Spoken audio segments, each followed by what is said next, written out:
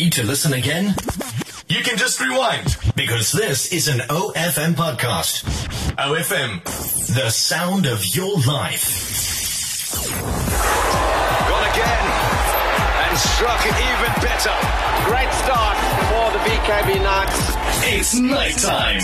All the action on and off the field. Rain was a big winner on Saturday during the Momentum One Day Cup clash between the VKB Knights and the Half-Out Lions in Bloemfontein. This has left the Knights in a really tight spot when it comes to qualifying for the semi-finals. However, there is still hope.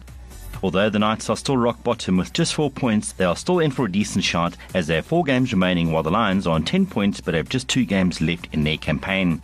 For the Knights to reach the last 4 of the 50-over competition, they'll have to beat the Warriors at Buffalo Park, as well as the Dolphins in Kimberley, the Cape Cobras at Newlands and the Titans in Bloemfontein. A very difficult task indeed, but one that is not impossible. A positive that came out of Saturday's game for the Knights was the ability to restrict their runs early in the game.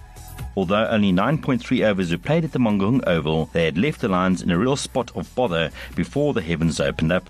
When the players left the park, the Lions were on 22 for the loss of 1 wicket. The Knights' next game in the tournament will be on Friday when they face the Warriors in East London. Meanwhile, on a positive note, the defending champions St Andrews School will once again be representing the Knights this week during the National Schools T20 finals in Pretoria. Last year, the lads from the City of Roses beat Hilton College in the final to be crowned the national champions.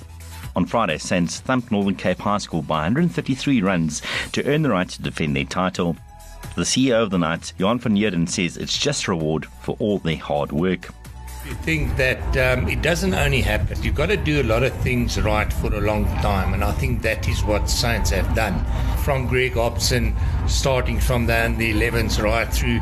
So they've got a breed of young cricketers there that's over 5-6 years. So they're going to still be good for the next 5-6 years. They've got a wonderful headmaster in Chris Thomas and a wonderful board of directors which manage them well. If you have a look at their facilities, top of the world, they can actually go out there and really produce cricketers, which they have done. You know, we have seen out of the last 3 years, we've had SA school players, and all of them came from St Andrews. So it's not just it happened.